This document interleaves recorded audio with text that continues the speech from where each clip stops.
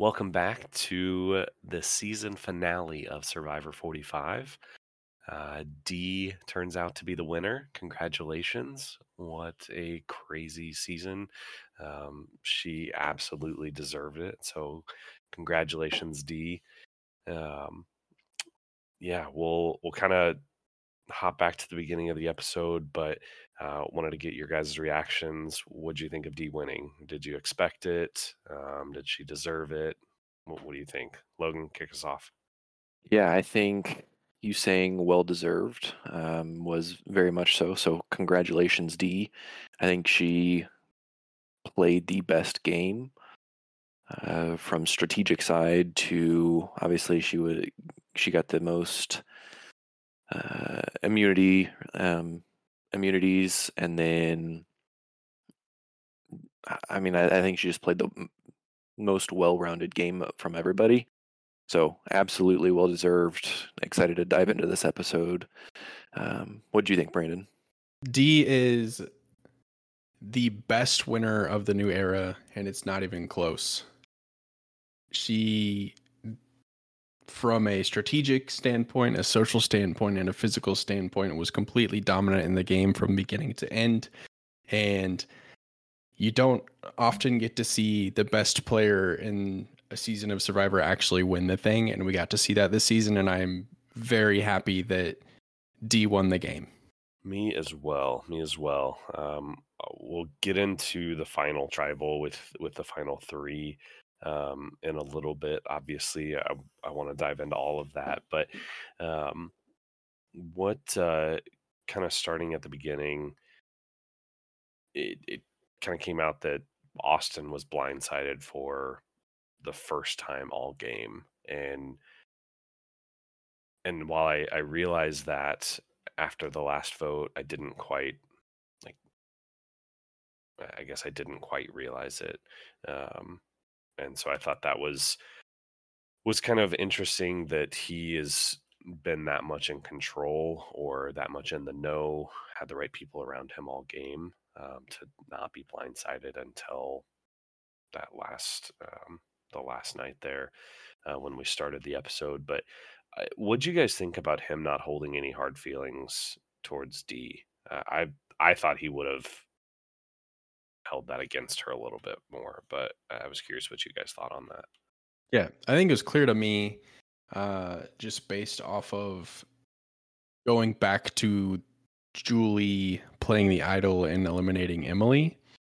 It was clear to me at that point that Austin, I don't want to say he lost sight of the game, but he clearly had feelings towards Dee and he trusted her. And I don't think that she could do any wrong in his eyes. So I'm not surprised that he was upset about it. I think he understood it. I think he understood. I actually think both of them, like, they obviously had a showmance, but I think they both did a really good job of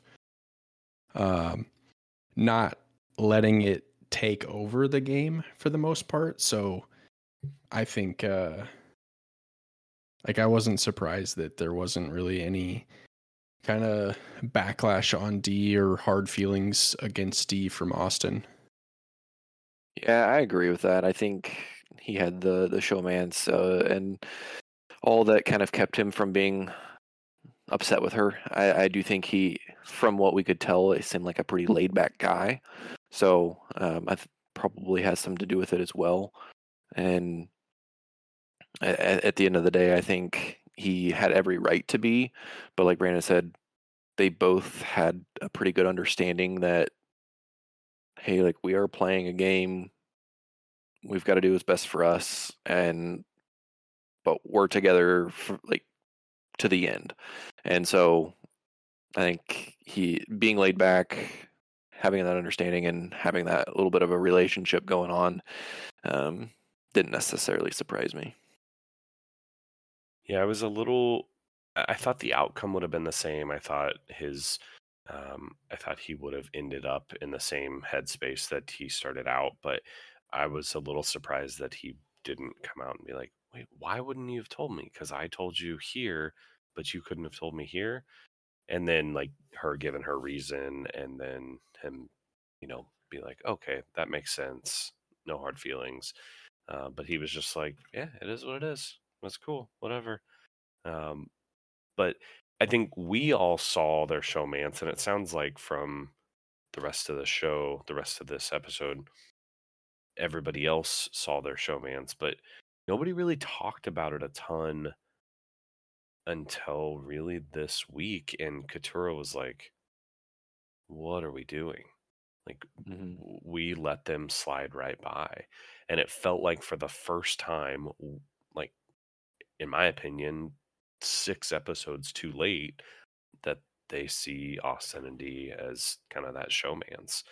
And you just can't let a couple like that get that far in the game. So let's talk about the advantage. I don't remember I guess there might have been some sort of an advantage like that, but I don't remember that before. Have we had that recently, Brandon? Yeah, they've done like I don't know if they've done it every season, but I can remember them doing a final five advantage whenever they put them on the new beach, Okay. where it is like you get to skip this part of the challenge, or you get, obviously an advantage of some sort. Yeah, let's talk about that. So they had to hunt all over the beach, all over the their camp for a box of crabs, a stack of coconuts, and like a bunch of bamboo, and they had to count each one of those. I thought everybody's strategy on that was a little interesting. Obviously, after talking about Dee and Austin being a couple, they took off together, and then Julie, Jake, and Couture all took off together. Um, I didn't. I just thought that was interesting. It was right after we got done talking about them, you know, being in that showmance. But Jake kind of stood out from the rest, from saying like, "Hey, I'm just going to go slow and steady and just be accurate." And we definitely saw that pay off, because he ended up winning that. And I don't know about you guys, but from this moment on, I thought, "Oh man, this is Jake's season to lose, or not necessarily to lose, but he has everything going for him. He's got the idol, he's got the advantage, he's going to win immunity. He has this totally in his control." Um, I don't know if you guys felt the same way on that. Yeah, I did. I thought he, from taking the stance of, let's take my time. I know I'm not the fastest guy. I know I'm not going to be able to be running back and forth. That's not my thing. I don't like running. Let's just take my time. Let's count it. I think that was obviously the smartest way to go about it. I thought Julie, it almost seemed like when she got to a spot, it almost didn't seem like she stopped moving and she was already leaving. Like she was just counting them real quick to go, and obviously made some mistakes. And so him doing that, and then as soon as he got that, I had that same thought of, okay, he's got the idol, he's got this advantage. If he can win the immunity, he's really got everything going for him. And at the very beginning of this episode, I thought, okay, if he can do this and make a big move, getting Dee out, which kind of seemed like was his plan, getting her out, I could see him winning very easily based on some of the moves and just what he's gone through. Obviously, didn't play out that way, but I definitely thought he's got it going right now. I loved his strategy for remembering the numbers, because I'm not good with that type of thing, trying to remember numbers in a very short period of time. I loved that he had kind of that Michael Scott take and had the mnemonic devices of JT is 18, Denise is 25, and Gabler is 23. I thought that was really smart, remembering those Survivor winners rather than the numbers. Just a unique strategy. And again, just kind of a highlight for Jake, who, you know, like you said, has everything to gain and really nothing to lose. And just another kind of just fun little tidbit of Jake that we got to see and how his mind works. For sure. And that was definitely impressive because, I mean, I remember Gabler winning 43, but it's really hard for me to remember who won what season. And if you told me, "Hey, did this person win?" Yeah, I think so. But for him to know like each person who won what season, that was pretty impressive and kind of showed how smart he was or is. Yeah, I haven't been able to, or I'm not really able one to kind of do that and look back at the seasons and say, hey, this is what season this and all. I haven't watched them as much like recently as Brandon has. So, Brandon, you amaze me at some of your history knowledge on all of Survivor. Obviously, you've watched all of them more recent than us, but it truly impresses me with the amount of knowledge that you've had just from kind of going through and watching it, and that like sticking. So, um, one for you to be able to pull that, but for him also to be able to do that in the heat of the moment, trying to remember everything and doing that, absolutely impressive across the board. Yeah, so he wins the advantage. One of you want to tell everybody what the advantage was? Yeah, so there's a portion in the challenge where you have to throw three. Well, and we can get to the challenge here in a second, but there's a portion in it where there's three sandbags that you're going to have to throw into three baskets, and you need to get three numbers. Well, Jake, when he got to that portion of the challenge, two out of his three numbers were already revealed, so he just needed to land one of those sandbags in the basket, and he would advance to the next stage of that challenge. Yeah, so let's talk about the challenge because when they were going over everything and Jeff told him what the advantage was, Jeff even said like not a huge advantage, but big enough to where that can make a difference. And it very clearly did help him. He kind of fumbled the bag a little bit towards the end, really twice in this challenge, and we can talk about that. But um, people seem to get stuck on that portion of the challenge. So it ended up being, I think, a bigger deal than what I originally thought it would be, because Jeff almost seemed to downplay it a little bit. But let's hop into that challenge and talk about what that was because it was kind of a long, complex challenge. There was a lot of different steps to it. Yeah, there was a lot to it, and I'll go ahead and break it down if we're ready. So, first thing you're going to do is you're going to crawl under an obstacle and you're going to dig up a machete. And then you're going to use that machete and you're going to slice a rope to drop a pile of sandbags.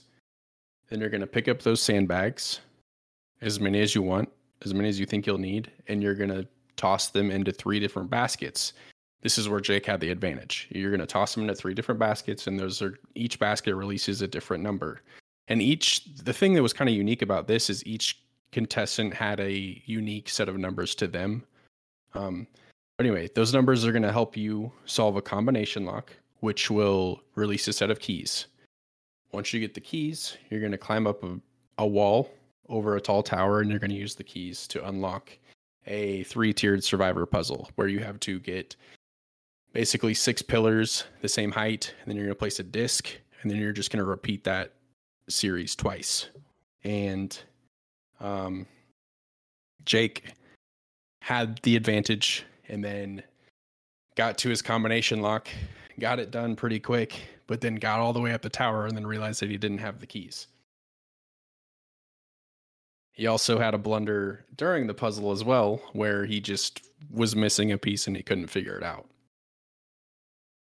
And I think for Jake, it was kind of a moment of, I think that's what 24 days on Survivor do to you. You just kind of forget really basic things. And it ended up costing him a win. Yeah, I think even with fumbling the keys and forgetting those, if he would have had that last puzzle piece, I think there was a really good shot for him to win that challenge.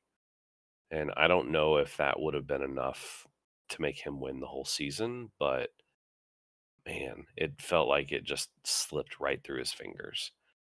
So, and that it kind of I don't know the word that I'm looking for, but kind of a small a small view of what his entire journey on Survivor really looked like. He's so close to making big moves, and then it just kind of falls through at the end. Kind of a day late and a dollar short is kind of the definition of Jake's game. Yeah. All season long. Yeah. And I hated that for him because he clearly had great ideas, and the fact that they didn't fall through and all, he was such a fun contestant and player to watch. I really enjoyed him, so I hated that he didn't get to see some of those kind of come to life. Yeah. Yeah, and so Austin wins and decides to take Jake, which I thought was really cool. And I was sitting there thinking, Jake, please don't tell Austin about your idol. Please don't tell Austin about your idol. And what does he do? Hey, Austin, I've got the idol. And it was just like, I don't know. Jake wanted to make big moves, and his follow through was just weird on all of them. And like, I don't know. He just fumbled a lot, in my opinion. And we can get into tribal here in a bit, but were you guys surprised that he shared the idol with Austin, or the knowledge of the idol, him having that? I was not. I was the same thing as you. I looked at my wife and I said, he's gonna mess up and he's gonna tell Austin about his idol. And that was the first thing he did. And I was like, well, there's a huge blunder. And it kind of felt like with him forgetting the keys, and then him missing the puzzle piece, and then him turning around and telling Austin about his idol, it was really starting to feel to me like, oh, he's done. His game's over. It just felt like they were building it up for him to kind of crash and burn. And it doesn't surprise me, because that's just, there's been a lot of kind of strategic blunders this season as a whole, so I wasn't surprised that it happened, but I was like, man, come on, Jake. Yeah, I didn't think he could keep his mouth shut from telling Austin right away. I was like, he's going to tell him, it's going to screw everything up. Obviously, kind of later, he explains of why he did that and all, of making people want to making sure people aren't going to put a vote on him so he can play and his idol for somebody else and make a big play in the game. I think that was a brilliant move, really risky, obviously. And even to him telling Katura, my play would have been to keep that in my pocket and not tell anybody. But I don't know what else he could have done there that really made it a different outcome. I think if he keeps his mouth shut, he's getting his name written down probably 3 times. Yep. And he's going to play his idol, and he would have voted out whoever he wanted to, and that would have given himself so much favor with the jury. So he really, really squandered a good opportunity to have a big move on his resume. Yeah, definitely overthought it a bit. Yeah, I think he got blinded by wanting to make a big move and did not see the simple big move right in front of him. But yeah, the whole exchange between him and Katura, I hated all of that. And we'll go ahead and just jump into tribal here, because all this is kind of connected. But this to me was probably the most interesting, frustrating, just like focal point of this episode, because this is when everything changed for me. So Jake and Katura had this plan to get D out. Katura is like, hey, you've got the idol. We're safe. We're all good. Let's vote D. As long as everybody, votes votes for Jake, like it's fine because then we'll have the numbers. She didn't force him, but basically coerced him into swearing on his nana, which I hate when people do that anyway, but it was just a weird thing. And then turns out Katura didn't even vote with him. And once again, the big move that Jake is trying to make just kind of falls flat. So I don't know what you guys thought about all that, but I I again, I wasn't surprised because I like nothing that Katura and Jake, or really anyone that wasn't on the Reba tribe outside of Emily, like nothing that they had done had made sense this season. So I wasn't surprised that they completely screwed up an opportunity, because if you really look at it now, if they stick with it, D goes home, and who knows what happens at Final for Tribal. sure. So I hope that they are like completely kicking themselves for, well, really Katura kicking herself. I just didn't understand it. It was so frustrating to me because like she, Katura's stance was that she didn't trust Jake. Like, what? Jake should be the one that you trust the most out of anybody on that island, because he has no reason to backstab you. His back is against the wall. He needs you. The other people, Julie, Austin, and D at that point, they didn't need you. And Katura, kind of the whole time, like even before Jake and Katura came up with the plan to go after D, Katura was still like, "Oh, let's just vote Jake." Like, it's just frustrating. It was a frustrating tribal. It was. And the whole part of when she came back and she was like, well, if I would have known you were going to play your idol for me, I would have believed you. Or if you told me that. Well, what a dumb move for Jake to tell her that he would play his idol for her, She because would have she could voted have. him out. She exactly. And so, and that would have been a heck of a move for Katura to add to her resume, and that could have changed her game potentially. I think it would have changed her game.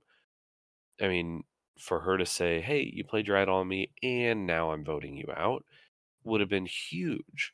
So, for her to say that and expect that of Jake, I thought was just silly. And it really goes to show, like you said, everybody outside of that core four Reba alliance really didn't have a ton of strategy. That core four controlled pretty much the entire game. And I hope that next season it's not as like, or at least that it doesn't feel so one-sided, because i- i- looking at the jury at the end, there were a lot of really strong players. I thought this was a really strong cast of Survivor, barring the first 3 weeks of the probably the weakest players we've ever seen. But all in all, very, very strong cast. Everybody had really, really good games, except nobody could come together and play as an alliance. Everybody had great individual games, but not as an alliance, except for those core four. Yeah, it's completely. I feel like I've been kind of beating a dead horse with this, but it's completely just bizarre to me that 45 seasons in, we have a cast of players that are, alleged fans of the game that just didn't see it. Because I think if the Reba 4 were on any other season in the last 3 years post COVID, they would have, somebody would have risen up and been like, "Hey, do you guys see what's happening here? We need to do something about that." And it would have been nipped in the bud, and all of them would have been jury members. Hmm. It was definitely a weird dynamic, and I mean, it was fun to watch for a little bit of a change, but I never like whenever people are kind of just picked off one by one. Not that it was necessarily like that all season, but that main four was running the show the majority of the game, and so it almost kind of felt like that in a way. Like I said, it was fun to watch, but just definitely a different gameplay for sure. It goes to show, as individual of a game as Survivor is, you cannot make it, and in my opinion, win. You can't make it. I mean, you can make it to the end. Jake did, but you can't win the game playing by yourself. You've got to have a strong alliance. And I don't know. It amazes me, like you said, that 45 seasons in, that we've got people that are trying to play more of an individual game and not willing to look out for somebody next to them, at the expense of their own game, because it just doesn't take them as far. I don't know. It was interesting. So, Austin and Katura voted Julie because Katura flipped her vote at the last minute. Dee flat out told Austin that she was not voting for Julie no matter what. So Dee voted Katura. Jake voted Dee, and Katura was supposed to vote Dee but didn't. And then Julie voted Jake. But the kicker in all of this is Jake played his idol for Katura. So not only did Katura drop the ball because she didn't vote for Dee, that like totally ruined Jake's idol move, made that worth nothing. It's like, why even have the idol at that point? And I don't know. Julie ended up going home. So Julie was a really strong player, and I thought that was just kind of a funny, ironic way for her to go home on a tribal that nobody really seemed to know what was happening. I actually thought that Jake was gonna go home after he played it on Katura. I did too. Just based off of like I said, the previous just blunders in the episode that he had, I was like, man, they're really building this up for him to go home at this next tribal, and I thought that was gonna happen, and he escaped. And Julie, who might have won the game if she was sitting in final tribal, went home. So they were smart to get her out. I honestly thought, after obviously watching the final tribal and the jury vote for who was going to win, I thought, like thinking back, if Julie would have went to the final, even with Dee or without, based on how it almost seemed like they were voting, that she would have won. It kind of surprised me that Austin got so many votes at the end, and we can get into that later. But I think if Julie would have been at the end, I think she would have won. Just based on her relationship side of things. But yeah, I'll be curious to dive into that a little bit when we get to the final tribal. But I am curious to see what you guys would think. And this is totally hypothetical, but if Dee would have been voted out, and then if the final three would have been Jake, Katura, and Austin, who you guys think would have won in that?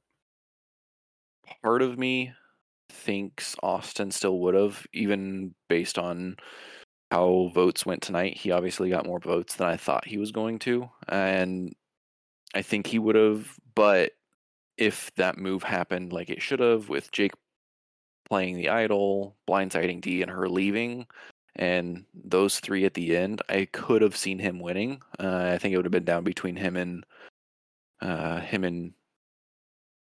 Austin, but I don't know. What do you think, Brandon? So Jake, Katura, Austin. I never felt like Jake was going to win the game. I always felt like he was a final tribal 0 vote guy. Austin, you know how I feel about Austin. I think he probably would have won the game still, but the way that people were talking about Katura and how they were afraid of her was interesting to me because, I mean, for us, it felt like she was kind of tunnel visioned on Bruce for 3/4 of the season. Now, I'm about to get into the weeds here. Let's say she makes Final Tribal and has a shot to win. I think her edit probably would have been a little bit different, and it wouldn't have been so, this is the castaway that has disdain for Bruce. I think we would have been able to see more of what Katura did, because it sounds like she did more than it's kind of perceived on our end. And that's not surprising, because you have to, when they're editing these shows, they have to tell a story. Like, they have to tell Dee's story and how she won, so they're going to make Dee look really good. Not to belittle anything that Dee did, because obviously it's very clear that she was leading the game, but there was obviously things about Katura that the people on the island, her fellow contestants, saw that we did not. So she may have, and we might have seen a different Katura story had that played out. If it would have been those three at the end, I almost think Katura would have run away with it. I don't know. We can talk a little bit more about it when we get into the final tribal. I'll let you finish up, Logan, but I do want to talk about kind of the answers and how Austin, Dee, and Jake kind of answered everything, because that'll kind of tie back into what I was going to say.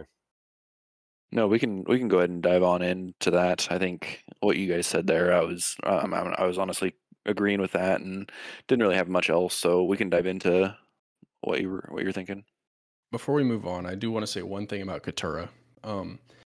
I post Bruce vote out, I really enjoyed Katura. So I would love to see her play again in a season that doesn't involve Bruce, because I think that there is something there with her that could be really fun. I mean, if you get on social media, a lot of people loved her. So it would be cool to see her where her whole identity isn't, man, I really hate this Bruce guy. Yeah. I would agree totally with that. agree. I agree. Yeah, let's hold off on Final Tribal for just a minute. So right now we're down to Final Four. We've got the final challenge, and for the first time in a while, at least from what I remember, it is not the balls where you're putting the balls in and kind of switching back and forth between two hands. That's, correct me if I'm wrong, Brandon, but that has been the final challenge for a long time, if I remember correctly. That's the challenge I was expecting to see whenever we got to this. So I'm right there with you. Have they done a challenge like they've done for this final challenge? Haven't they done this before, something similar to it? Yes. Okay. But not for Final Four that I remember. Yeah. Yeah. So this challenge, Brandon, take us through this challenge. What did they have to do? All right. So for this challenge, this is the Final Four challenge. Winner of this solidifies a spot in the Final Three. So this was a pretty tough challenge. So the goal is you have to maneuver through a grid of ropes while using a long fork to place a bowl on the perch. So you're going to use this fork thing that's going to grip a bowl, and you're just going to hold it. And you're going to walk through the grid. And once you place your bowl, you're going to go back through that grid rope and get another one. You'll repeat this process until you get all 20 bowls. You're just going to stack them on top of each other. And the tricky part of the challenge is the entire structure is connected to the perch that you're stacking those bowls on. So if you hit one of those ropes too hard, the perch is going to wobble and all your bowls are going to fall, causing you to have to start all over. An incredibly tough challenge, and really a great challenge to send you into the finals.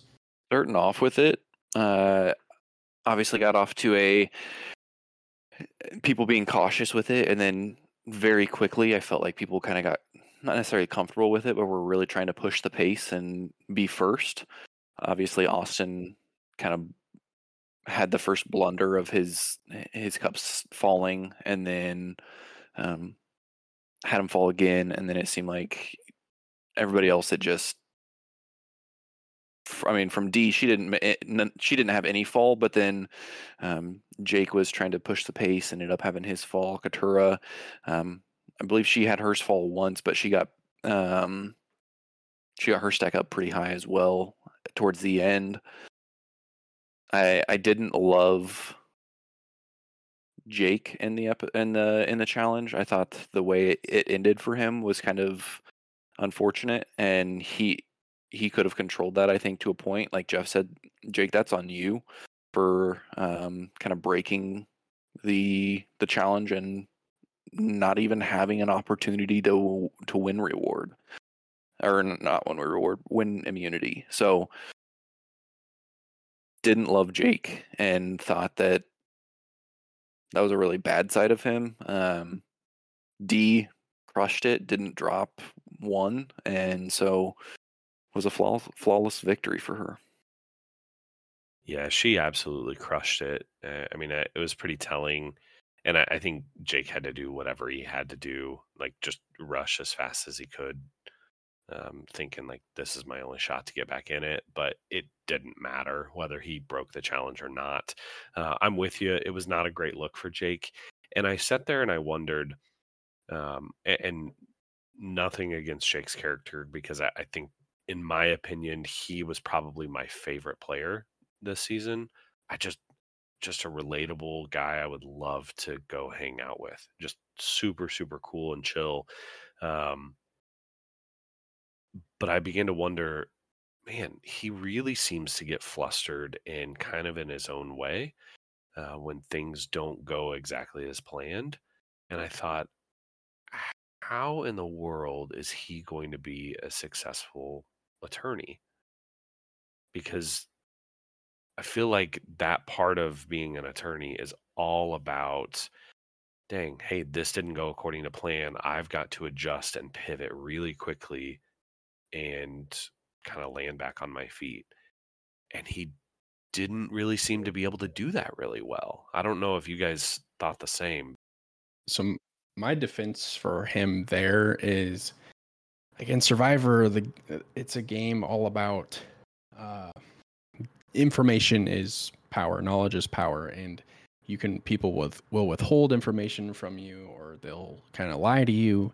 When you're in the courtroom, like, you pretty much have all the information, and you're like, you're gonna have curveballs thrown at you, but like, you're not gonna have like, or at least you would hope that you aren't gonna have people lying to you or withholding info from you. So I think I see your point, but I don't know. I don't know if that would have any bearing on that. I think what we saw in Survivor is just a guy that just couldn't seem to, it was just a swing and a miss every time. And I think the Final Four challenge, I think that the emotions just got the best of him, and it cost him. Yeah, and I think the side of, like, kind of going back to the courtroom, and does that affect him trying to think on his feet? I feel like he's always shown that he's able to have that strategic side of things in the mindset, and then he is a very good talker. Not It's obviously to the the level. execution. Mm-hmm. That's what I mean. Like, and even the idea of sharing with Austin that he had the idol, like, I see what you were trying to do. It just didn't play out that way. And so, and maybe it has no correlation with him in the courtroom at all. But I just got to thinking on that. I'm like, man, I wonder if that correlates at all. I would just be curious to see him Yeah, in his element as an attorney. yeah, and I think some of that, the moments when he got flustered, or in say example in challenges where he got flustered or seemed like he was trying to scramble, and um all some of that I felt like was more on the physical side of things. And not that he's not a physical guy, but I mean, he even came out and said, hey, I'm not a runner, I'm not the best guy. And we kind of heard some of his backstory, and so that side of things, if that's not your element, you're gonna get flustered a little bit easier. So I think that had a lot to do with it too, probably. Yeah. I mean, Yeah, give the guy 3 meals and a good night's sleep, and I think you see a that's Yeah. true. different part of him too. Yeah, that's true. That's true. Yeah, well, D absolutely crushed it. I mean, like you guys said, she did not drop a single one. I mean, she was flying through it. So, um, kudos to her. It gets to where she gets to choose who she takes to the finals and who has to make fire. And what'd you guys think of her taking Austin and or her the kind of thought process there? Um, Logan, let's start with you. But what'd you think of how that all played out? Yeah, I think her not wanting to take Katura was kind of surprising to me. Um, Kind of like we talked before, we didn't necessarily see all of the moves that she made with her kind of side stories and what we saw. But I think her decision to take Austin, I think it was smart, and I didn't expect her to do anything else. I think Jake asking good to go to fire was his last ditch effort to say, "Hey, I've actually been able to do something in the game and complete something," because everything else has just kind of fallen through. And I'm glad he was able to go because that was a really cool moment for him, and obviously really meant a lot to him. So I thought it played out in a way perfectly for obviously D and winning the season, but it was, I don't know if Katura went to the final and Jake went home or went to the jury. I don't know if that changes the outcome of if D won or not. So I don't think it necessarily made a difference either way. But yeah, it was pretty good. D was always taking Austin. Obviously Jake asked to go to fire. Um, and like you said, Logan, we were finding out that apparently Katura is this big threat that nobody wants to go to the end with, which, I don't know about that. But my question, I actually have a question for both of you. And it's been kind of a topic since they started fire. How much weight does how much weight does winning fire have on winning the game? Like if you are like, I'm gonna give up immunity or I'm gonna volunteer to do fire and then you win fire, like does that really carry any weight other than like, oh, the jury got to see it happen? Like how big of a move actually is that outside of Chris in season 38 giving up his immunity to take on Rick Devens and then winning fire and then winning the game? But like in a normal circumstance. I think it depends. So I think it depends on the jury, and I think it depends on who you're going to sit next to, and I think it depends on how close that is.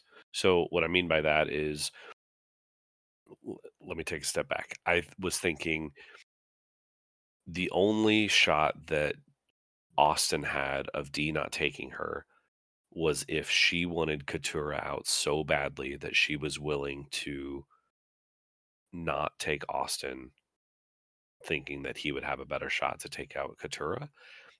And also knowing that Jake wanted to make fire. I think if Jake was perceived as a bigger threat um, to D, she could have taken that away from him and not given him the opportunity. But also, she at the same time didn't want Austin to have the opportunity to make fire because, in her words, that would have given him another feather in his cap. And so from the perspective, her looking at it, hey, if Jake makes fire and wins, that's fine. That's what I want to happen. That's not enough for him to take the game from me. But between her and Austin, hey, I don't know that I want him to make fire because if he wins and takes out Katura, which I would want to happen, I don't want him to have that feather in his cap. And because that might put him over the edge. Because, and as we saw, those votes were really, really close. And it.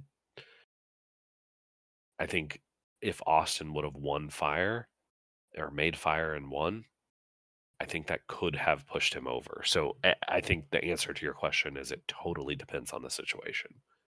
I would agree with that to a point. I think in my mind, the fire is too little, too late. If that's your last ditch effort, obviously, I don't know. I don't know. I guess it does depend, but in most scenarios, I feel like it's almost too little, too late. If you're that desperate to go make fire and that be your big move, I think it's too little, too late. In the instance of it being down to two people and it being a really close vote, and that being just one last thing that they had over the other person, yeah. But most of the time, I think it's just it's too little, too late, and I don't think it has a huge weight. What do you think, Brandon? Okay, so I'm glad you asked. I think feeling like you need to be in the fire making challenge is a last ditch effort. It's a desperation move. I think if you feel good about winning the game, you don't need fire. Like, again, unless you did Edge of Extinction and sat on an island for 35 days like Chris did in 38, then it absolutely makes sense for you to step in and make fire. But I think it's a desperation move. I agree with you, Blake, that it probably also depends on the jury. We've seen it in recent seasons, I think in 43, where Cassidy, the jury was kind of pressing her like, well, why didn't you make fire? And she was like, well, I didn't feel like I needed to. But the jury felt like she needed to do that to see something. So I don't know. It's probably just a case by case situation, I suppose. Yeah, it is interesting because I think like I was saying, I think it totally could have varied depending on who won. Um, I don't know if that would have put Austin over D, but I mean, let's hop into Final Tribal for a bit. I don't know about you guys, but as they were asking questions, I did not feel like D was answering the questions well at all. I thought Austin and Jake were doing much better. And then it quickly turned into questions for just Austin and D. And I thought Austin was answering the questions better, in my opinion. And then towards the end, I think D had two questions that she answered and just totally crushed it. And I think, in my opinion, that is what put her over Austin. So if Austin would have had that fire as well, I kind of wonder if that would have just slipped him over D slightly. So D won the game as soon as Austin said, D is not the reason that Julie played her idol. As soon as he said that, I knew D was going to win because D was going to reveal that she told Julie. And then that was going to reveal that D told Julie to play her idol and put it on Emily. That's a move in D's pocket. And then she also revealed, I'm not going to tell Austin about this blindside. So as soon as Austin was clearly out on a move, I was like, oh, D won the game. And I do agree with you. I think that she kind of missed on some of her questions as well. I was honestly kind of shocked because by the way she was talking, obviously before Tribal, it was like, you're going to see a different side of me, this and that. And I was honestly kind of surprised. I thought throughout the season, she'd done a pretty good job of talking and Tribal and different things like that. But it almost seemed like she just wasn't answering their questions at the very beginning, or to the point of, yeah, she just didn't talk very well and kind of explain herself very well. And the one example I think of is the question Emily had. I don't remember the exact question, but I don't feel like she answered the question until later in a different question when she kind of explained one of her moves that she made.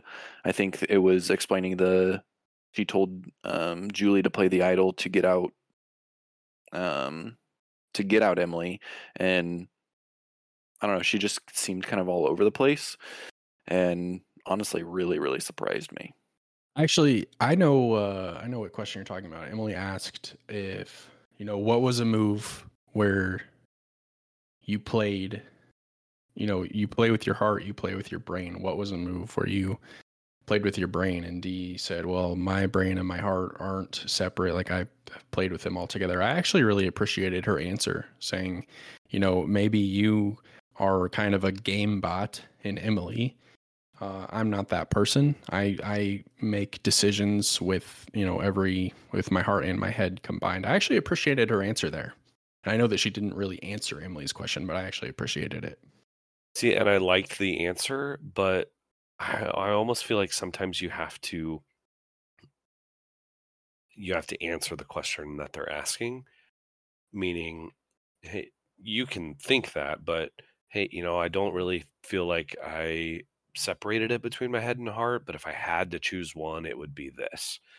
Like, say both of those things, but she didn't really answer it. And so I was not impressed with the answer. I understood what she was saying and I liked it, but I thought, like, you didn't really earn yourself any votes by not answer or by answering it that way.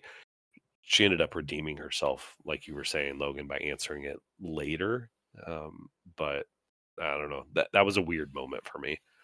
What did you guys think about Jake and some of his answers to the questions, and then it just slowly going over to D and Austin?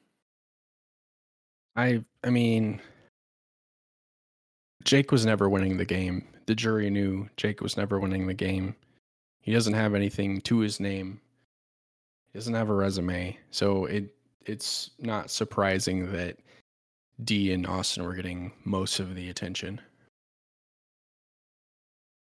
Yeah, I think if they would have been given the chance to make like one final statement like they've done in the past, okay, you've got, this is your last 30-second pitch to the jury.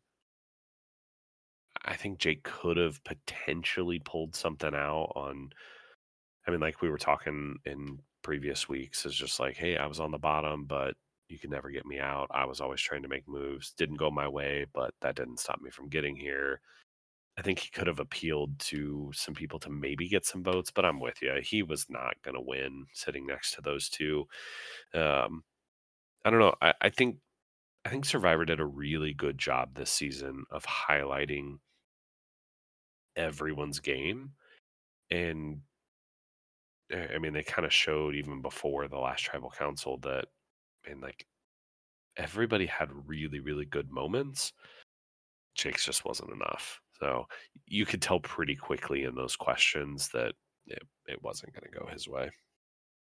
What do you guys think with Austin? Uh, and maybe like if I would pay attention to like the pre-season kind of bios that they put out on the players. But what do you guys think of Austin being an alternate and not realizing that he was going to play until like 72 hours before the season started? That was awesome. I did not realize that. And I thought that was the first time that they had said anything about it. I began to think like, wait, did they mention that in previous episode or anything? But I don't think they did. That was, I don't know, that was kind of cool. And then to hear that alternates don't happen very often, and then a handful of times that they have, everybody's gone pretty far into the game. I thought was kind of a cool little thing. Um, but yeah, I thought that was super cool that he was an alternate. I thought one heck of a, obviously, great time to reveal that, and kind of cool story for him.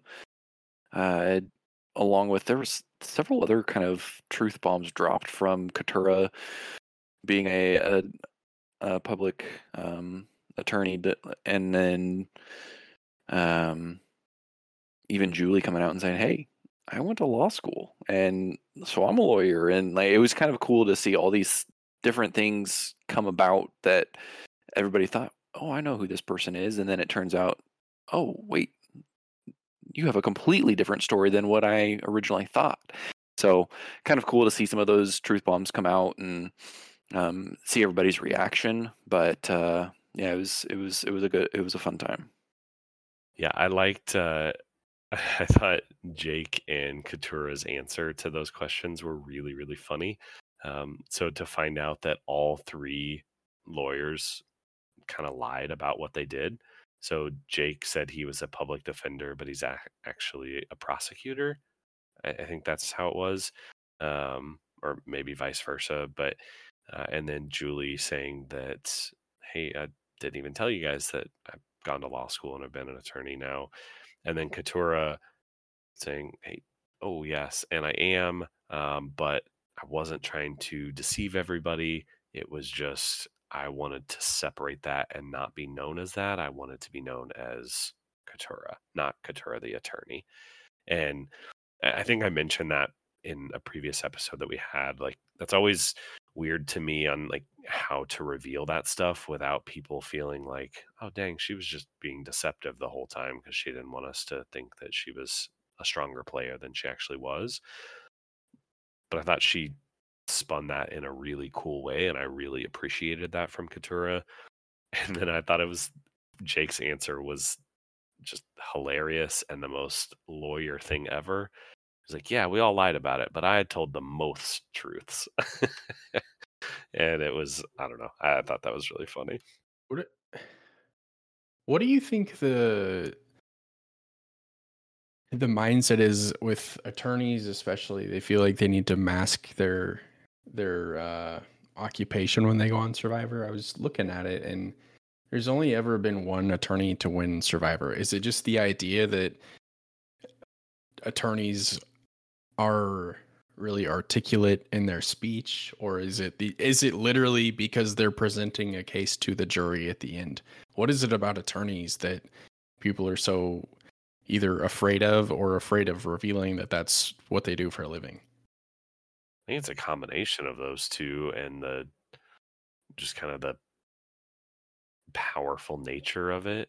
And I mean, same way with salespeople. They're just salespeople aren't as highly regarded as attorneys. So I mean, a lot of salesmen don't want to be known as I don't want to be the sales guy. Like I don't know. Yeah, I think attorneys obviously are usually able to talk really well, but they're also should be able to kind of step back from the situation and look at the big picture and see what's going on, where can I go from here, and how do I get out of this, or how do I change the outcome here? And I think in that side of things of being able to look at the game and kind of see what's coming to maybe being more strategic or being able to kind of separate things out where um and then obviously talking to the jury, I think it has a lot to do with all of it. I don't think it's just one little thing here and there. I think it's all of it. Yeah, so we get to the final vote. We'll kind of go through everybody's vote. Caleb voted Austin. Julie voted D. Kendra voted Austin. Emily voted D. Drew voted Austin. Katura, Bruce, and Kelly all voted D. What they kind of alluded to it at the end, and I don't know if it's a for sure thing, but I sat there and I wondered what happens if it's a tie? Did were they saying that Jake would have been the tiebreaker? Yes, that's exactly what would have happened. This happened in Ghost Island. Dom and Wendell and Laurel were the final three. Dom and Wendell both had 4 votes each. Laurel had 0. The third final tribal member will then give the tie-breaking vote and pretty much decide the winner of the season. So yeah, Jake would have made Forgot that about vote. that. I forgot about that. What if it? I mean, I guess 1, 2, 3. Okay, I guess it can't be a three-way tie. Okay, That'd be wild. yeah. I do like that it was not just a slam dunk for anybody. That it was such a close vote between Austin and D. I do think D was the better player. I'm glad she won between her and Austin. But I was glad to see that that Austin got some votes. I wish Jake would have gotten maybe one or two. But it was good to see that it was not just unanimous. I like it when it's more competitive like that. Yeah, I almost felt bad for Jake and him not getting any votes. I wanted him to get at least something, but I agree with having the votes split up. I think one, it's better for TV for the people's reactions. Obviously, you could see it kind of going back and forth and the suspense and all of that. So I like that side of things of whenever votes kind of get split up. But um, I, as soon as it got down to four votes for D and three for Austin, I was like, I wasn't sure what they would do in the tie. I forgot about the tiebreaker, and so it was definitely a fun reveal of winner season 45.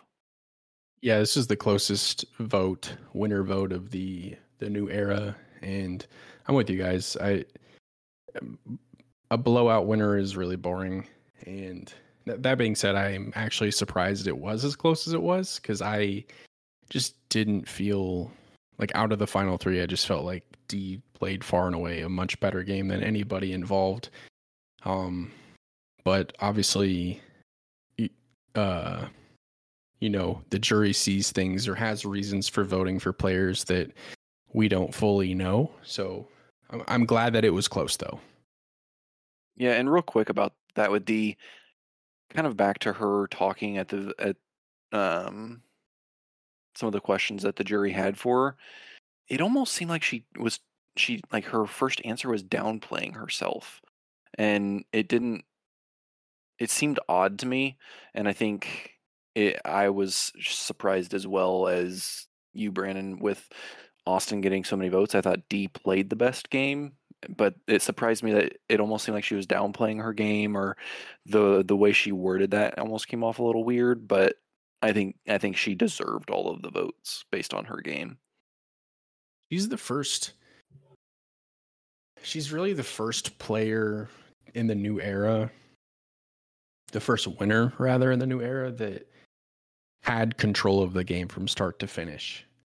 The other four winners were all kind of underdogs, or their backs were against the wall, or just didn't have a clear path to victory. So yeah, she's the first one to have just a really just dominant win. She was fun to watch too. It wasn't just she got a good alliance and didn't have to do anything. She was still making moves, going after people, winning challenges and all that. It was all around a great season, and um, I'm glad she won because she obviously deserved it and was very fun to watch throughout. Yeah, I agree. She was a great one. I mean, from start to finish, like you said, she definitely controlled the game um, and put herself in a great position, not only strategically but socially. And I mean, from top to bottom, I thought it was really good. So, like I said before, I think it was one of the strongest casts, minus the first 3 weeks and the first 3 contestants, which that was well, I guess call it 3 out of the first 4. So Hannah, Brandon, and Sean, who kind of all quit, kind of. Um, but after that, like, everybody was like really, really strong, and I enjoyed every single one of them. I thought it was a really, really great cast, and next season has a lot to live up to. Yeah. Well, is there anything else you guys can think of that we wanted to touch on, or is this kind of the wrap to another great season? I was just going to ask what you guys thought of the teaser, the trailer for next season. They never. I enjoy watching them, but they never really give you anything. They don't. It's really just the people like a look at who's on next season.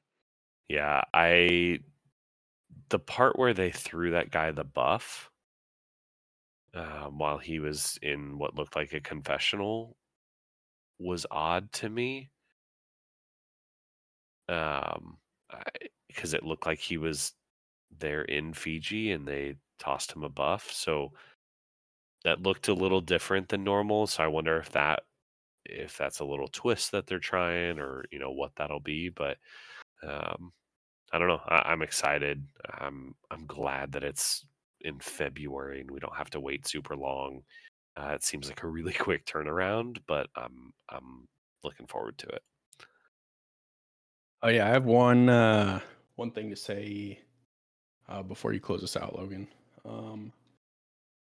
I just wanted to say thank you to both of you for uh, doing this podcast, doing the Merge Feast.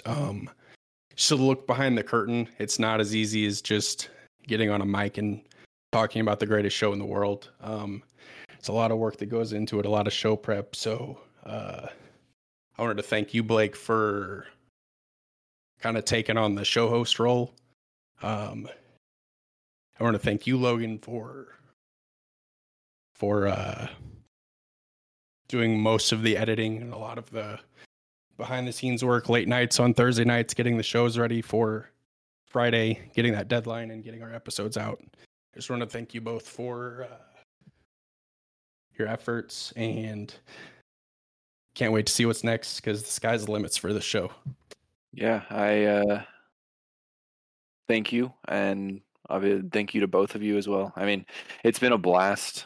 Obviously, kind of getting into this was a little nerve-wracking, but I've loved every minute of it, and like you said, excited for what's to come. We've got a couple things in the works of what we're wanting to do, and kind of see where this is going. So I am absolutely excited for next season. Excited it's coming back really, really early or really quick in February, and so absolutely excited for the future and what's to come.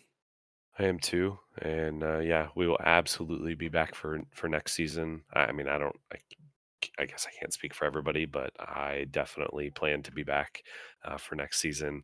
But still tune in between now and then, because we'll probably take next week off with it being Christmas, but we will have some episodes here and there in between now and next season. And um, we also have some other podcasts. Brandon, do you want to? I mean, you've got your baseball and football podcasts. Give everybody the names there, but if you're baseball fans or football fans, tune into Brandon's other podcast there.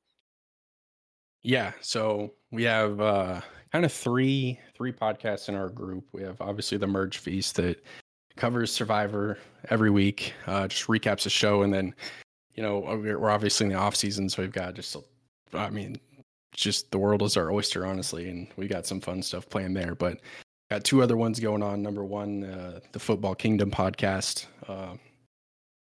New episodes every Wednesday that just recaps the week of NFL games, kind of goes over scores and stories and kind of gives you a breakdown of what's going on in the league, in the NFL. And then I have a podcast I do myself. It's called This is Baseball. It's every other Wednesday.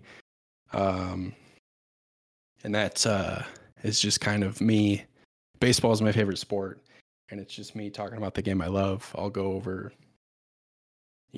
league news. I'll talk about some history and just, whatever's kind of on my mind in the world of baseball. So if you're a fan of baseball or football or Survivor, it's all right here. Yeah, well, I think that's a wrap for the first season of Survivor that we've done a podcast for. It's been a wonderful ride, and if everybody listening would tune in, be here in between here and the next season, and then absolutely follow up with us next season, we'll be back, and look forward for that. We'll see everybody later.